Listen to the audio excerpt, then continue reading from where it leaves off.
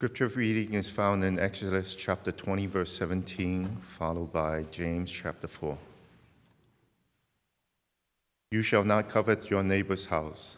You shall not covet your neighbor's wife, or his male servant, or his female servant, or his ox, or his donkey, or anything that is your neighbor's. What causes quarrel and what causes fight among you? Is it not this, that your passions are at war within you? You desire and you do not have, so you murder. You covet and cannot obtain, so you fight and quarrel. You do not have, because you do not ask. You ask and do not receive, because you ask wrongly to spend it on your passions. You adulterous people, do you not know that friendship with the world is enmity with God? Therefore, whoever wishes to be friend of the world makes himself an enemy of God. Or do you suppose it is to no purpose that Scripture says, He yearns jealously over the Spirit that He has made to dwell in us? But He gives more grace. Therefore, it says, God opposes the proud, but gives grace to the humble. Submit yourselves, therefore, to God. Resist the devil, and he will flee from you. Draw near to God, and he will draw near to you. Cleanse your hands, you sinners, and purify your hearts, you double-minded. Be wretched and mourn and weep. Let your laughter be turned to mourning and your joy to gloom. Humble yourselves before the Lord, and he will exalt you. This is the word of the Lord.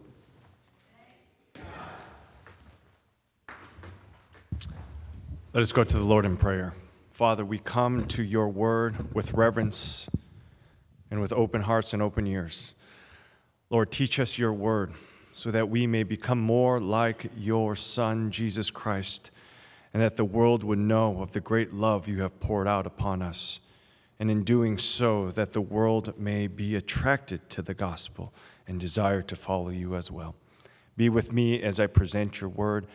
Be with me as I present it with conviction and truth. I need your Spirit to do so. And be with the people, your people, and let them to receive this truth and forever change them. Lord, we look to you. It is the power of your word that changes us to be more holy. We pray all these things in Jesus' name. Amen. We come to the final and last commandment. It is the 10th commandment, and it is a commandment not to covet your neighbor's goods. Now, just because it's the last commandment doesn't mean it's the least important. It's very important, and rather, this commandment is actually a good summary of the 9 commandments that came before it. You see, all the other commandments that came before it were certain acts, and you may get away with upholding the 9 commandments. But the 10th one ensures that you could never fully satisfy the 10 commandments, because the 10th commandment has to do with the heart, has to do with your motives, has to do with your thoughts. We see this in the rich young ruler in Matthew chapter 19, when he comes up to Jesus and he says, Jesus, what must I do to inherit eternal life? And he says, follow the commandments. And the young rich ruler says, which ones? And Jesus said, you shall not murder, you shall not commit adultery, you shall not steal, you shall not bear false witness, honor your father and mother, and love your neighbor as yourself. And the young man said to him, all these I have kept. What do I still lack? So here's this young rich ruler believing that he has fulfilled the whole 10 commandments. And here's what Jesus said to him. If you would be perfect, go sell what you possess and give to the poor, and you will have treasure in heaven, and come follow me. In so many words, Jesus is talking about the 10th commandment. Do this and follow me, and you will be perfect. And what does the young rich ruler do? When the young man heard this, he went away sorrowful, for he had many great possessions. And when Jesus taught all these things, he turned to the disciples. And when the disciples heard this, they were greatly astonished, saying, "Who then can be saved?" It is this 10th commandment which really gets to the heart of the 10 commandments. Where is your allegiance? Where is your heart? The 10th commandment is probably the easiest one to break, because it is the one that evaluates our hearts and where we stand before God. And so today's sermon, it's really about where are we with the 10th commandment. And my best guess is that we've all broken it in one way or the other. And the hope is that we will see Jesus for who he truly is and how he has restored us to truly follow the 10th commandment. That is my hope. So first, I want to talk about how coveting leads to chaos in a community. First, I want to define what is the definition of coveting. Coveting, simply put in the 10th commandment, is the desiring of material things that are forbidden to you. It is not simply materialism. It is not simply desiring things. It is desiring things that are forbidden to you. Here are some examples and here are some distinctions. You can say, "I want a spouse." That's a good thing to want. When do you break the 10th commandment? When you say, "I want your spouse." See, it's a slight difference, but I think it's an important one. There's other people who say, "I want a management position." That's a good thing to want. It's a little bit different when you begin to say, "But I want your management position." More subtly, we have these things or these feelings. I want my children to behave. That's a good thing. But when do you fall into the wrong category? When you say, "I want my children to be like those children," you begin to covet. I want my spouse to be like that spouse. We break the 10th commandment. And this helps us get at what is at stake at the 10th commandment. It is not simply having bad desires. Most people treat the 10th commandment like the Buddhist commandments. Rid yourself of all things. Don't be materialistic. Then you will be okay. But that is not the goal of the 10th commandment. The goal of the 10th commandment is simply this: that you would be so content that you would be able to love your neighbor. That if your neighbor is suffering, you would be able to give all your possessions to that neighbor so that they would thrive. The 10th commandment is all about loving the other. It is not simply about you ridding yourself of materialistic wants. The Westminster Shorter Catechism says this: the 10th commandment requires full contentment with our own condition, with a right and charitable frame of spirit toward our neighbor and all that is his. So it's not that you're simply content with your own status. It's that when someone else gets a windfall or someone else receives great things, you are able to rejoice with them. Praise God that you got that promotion. Praise God that you won $1 million. Praise God that you are marrying this person. You are able to be content with your life, therefore share your abundance with others. What's at stake here is the unity of the body. That's what's really at stake. God wants his people to be so united that if there is any pain or hurt, that the body would be able to supply the resources and the emotions to help the aching part of the body. Yet if you take your neighbor's wife, if you take your neighbor's donkey, slave, you cripple one part of the body. You hurt the body for your own benefit. You see, in the Old Covenant, your neighbor was the fellow Israelite, not everybody. In this 10th commandment, God is saying to the Israelites, do not covet your neighbor's possessions. God has given them those possessions, and it is to the benefit of Israel that they have those possessions. Do not hurt one another. That is the real goal of the 10th commandment. But we see that any time this 10th commandment is broken, the society falls into chaos. First, we see it in the sin of Achan. Joshua chapter 7, verse 21, we know the story of Achan. If you're with us, as they were going and through the conquest of the lands, Achan takes some things in which the Lord forbid from them taking them. And this is what Achan says. He says, when I saw among the spoil a beautiful cloak from Shinar, and 200 shekels of silver, and a bar of gold weighing 50 shekels, I coveted them and took them. And we see that the whole army perished because of this one sin. And we saw that the family of Achan perished because of his covetous heart. We see in 1 Samuel chapter 8, Israelite no longer desiring God.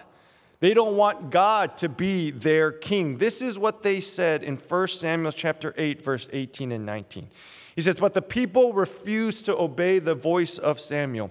And they said, no, there shall be a king over us, that we may be like all the other nations, and that our king may judge us and go out before us and fight our battles. That is the beginning of the end for Israel. They reject God as king. They want to be like the other nations. They want to have those type of kings. And we see then another covetous heart in David and Bathsheba. David goes on to covet the wife of Uriah. And he covets her so much that he sleeps with her. And then when he understands the sin of his the consequence of his action, he then goes and kills Uriah. And who is Uriah? Not just any soldier, but one of his closest men. Disruption is everywhere as the heart begins to covet things that are forbidden to us. And that brings us to James chapter 4, verse 1. Here James sees it clearly. What causes quarrels and what causes fights among you? Is it not this, that your passions are at war within you? You desire and do not have, so you murder. You covet and cannot obtain, so you fight and you quarrel. This is what is going on, and this is what is at stake in the 10th commandment. It is the unity of the body. It is being able to love your neighbor. And so we need to ask ourselves, are we following the 10 commandments? That's what we should have been doing at every commandment. Are we doing these things? And so the first question you do have to ask yourself is, are you content? Are you content with where you are? And here's another question. How do you know that you're content? Is it a feeling? Is it something that someone says we're content? How do we know that we are content? Well, James begins to show us, verses 2 and 3. He says, you do not have because you do not ask. You ask and you do not receive because you ask wrongly, to spend it on your own pleasures. James says, what do you pray for? What have you been asking for in your prayer life? Is your prayer life mainly centered around your own wants and desires? Now, the temptation will be for many of us to say, oh, I don't want to pray like that. So I'm going to go home and pray the good prayers and pray for other people. I don't advise that we should do that. I think you should pray all your wants to God so that God knows. God can handle all your prayer requests, and He may answer some of them. The real question is, can you handle your true prayer requests? The scariest thing is to be honest with ourselves. God will not be afraid by any prayer request you have. If your desire is to be a millionaire, bring it to God. He probably will not answer it. But the important question is, why do you want to be a millionaire? Where does that desire come from? What is in your heart? What is your central belief that you believe that $1 million will bring? What is it? And that is where we need to start. Now, some of you may be sitting there and saying, I am content. I don't pray for $1 million. I'm actually happy with where I'm at. So that's what I thought too, but the Bible does give us an objective measurement of where the Christian should be content. And it was very, very disturbing. 1 Timothy chapter 6 says this, but godliness with contentment is great gain. For we brought nothing into the world, and we cannot take anything out of the world. But if we have food and clothing, with these we will be content. Christian, if you have food and clothing, you should be content. Are you asking for more than this? I can definitively say, yes, myself. I am asking for much more than just food and clothing. I was shocked. Housing is not even on there. You could be homeless and you have no reason to complain. If you have Jesus, you should be content. And I struggled with this during the week.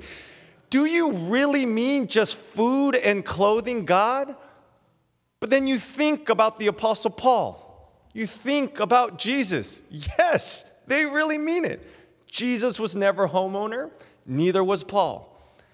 They were content and they had great joy in the Lord. So if you're like me, I am nowhere near that. If you take away my housing, I will be very discontent.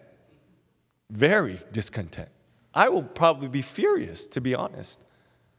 If I only had food and clothing, I would be angry at the Lord. I would be angry at many people for the situation I'm in.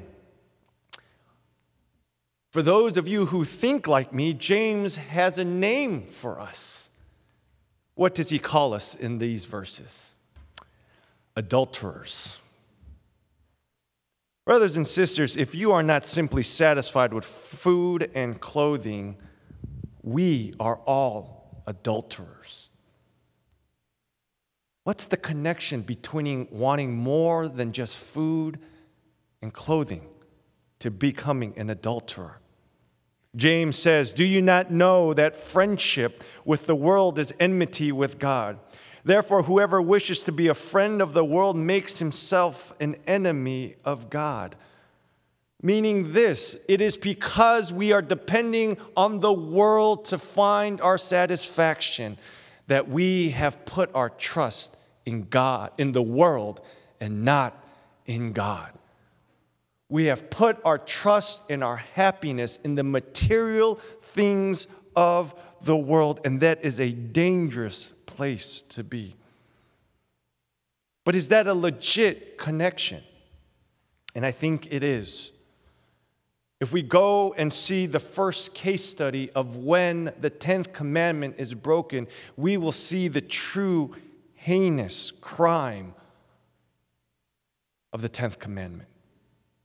The first time we see someone breaking the 10th commandment, oddly enough, is Genesis chapter 3. Adam and Eve.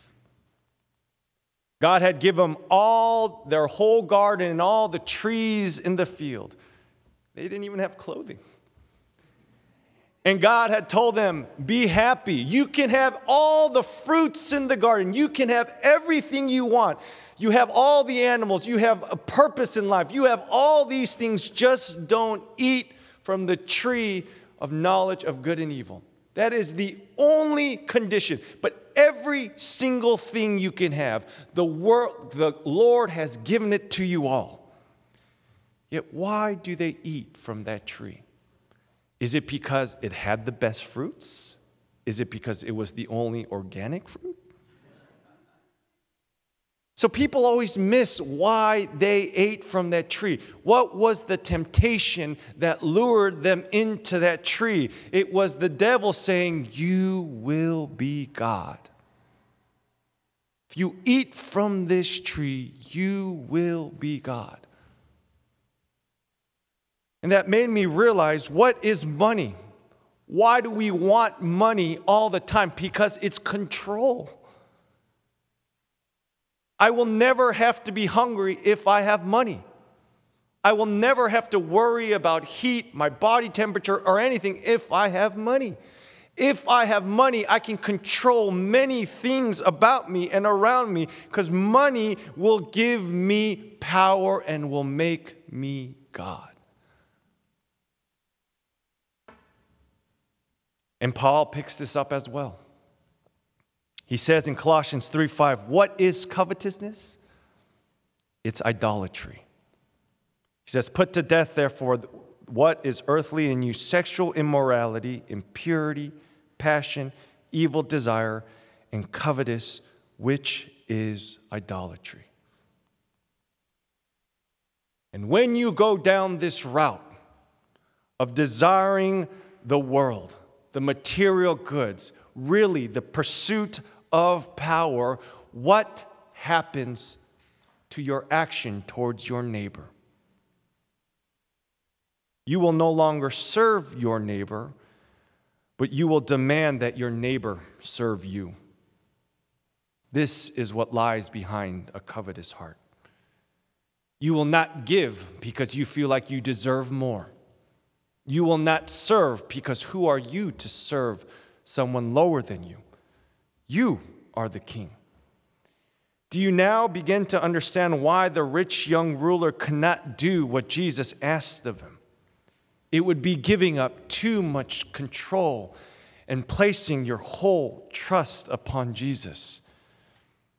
There can only be one God, and every time we depend on material things, we challenge God's throne, and we become an enemy of God. What is the solution to this covetous heart of ours? Because I know everyone here suffers from the same heart that I possess. The sermon is not really about sell everything you have, then you will be healed. That is not the command of Christ. The command of Christ is always to remember who God is. James offers the solution in this passage. He says this, he tells the people to remember the gospel. That is how you solve a covetous heart. You remember the gospel. He says he yearns jealousy over the spirit that he has made to dwell in us, but he gives us more grace. He tells the people, remember who lives inside of you. If you have a covetous heart, remember that the Holy Spirit resides in you. And how did the Spirit get there? It is because God sent his Son, his only Son, to die for you, to make you his. He loves you, and he will not simply let your heart go awry. He will fight for you. He will not fail. God did not send his Son so that he would lose anybody. God sent his Son so that you would be his forever. So though your heart may go towards the world, you need to remember that God, the creator of the universe, already loves you, and your heart no longer needs to go there. That is the only way you will get over your covetous heart. It is not to deny yourself material things. It is not to do any of those things. The only thing that works is by remembering the love of God. And once you remember the love, once you remember what God has done for you, once you remember how rich you truly are, how abundant of life and things you have, it is then you will be able to say, I can definitely love my neighbor. The Apostle Paul in Philippians chapter 4 says this, not that I am speaking of being in need, for I have learned in whatever situation I am to be content. I know how to be brought low. I know how to abound. In any and every circumstance, I have learned the secret of facing plenty and hunger, abundance and need. I can do all things through him who strengthens me. So you see, the goal is not for us all to become poor. The goal is to find contentment in whatever situation you are in. You may be rich. You need to be happy then. It's hard to meet a satisfied, happy, rich person. It really is. And it's hard to find anyone who has true contentment. Brothers and sisters, most of us here have more than food and clothing. We need to praise God for all that he has given us. He has given us an arsenal to love one another. And we need to take joy in that. And not be just saying, what's in it for me? But how do you do that? How do you remember the gospel? Do you simply recall it? No, James actually gives us some instructions of what we ought to do. He first says you need to submit yourself to God. And how do you submit yourself to God? And he goes at it. He says, be wretched, mourn, and weep. We need to repent. That is the first thing we need to do as Christians. We need to mourn over our covetous heart. Because once we mourn over our covetous heart, we will come to the reality that God really loves us. Does it matter if I want a little bit of money? Yes. God wants all of you. God wants you, all of you, and he wants you to know how much he loves you. So when we meet, when we weep, when we mourn over our sin, interestingly enough, we come to the love of God. If I had cheated on my wife, and I came back to her and I just said, sorry, forgive me, what would my wife think? Do you know how much you hurt me? Do you understand the love I had for you? Sorry? Brothers and sisters, I must admit, it is hard to mourn and weep over my sin.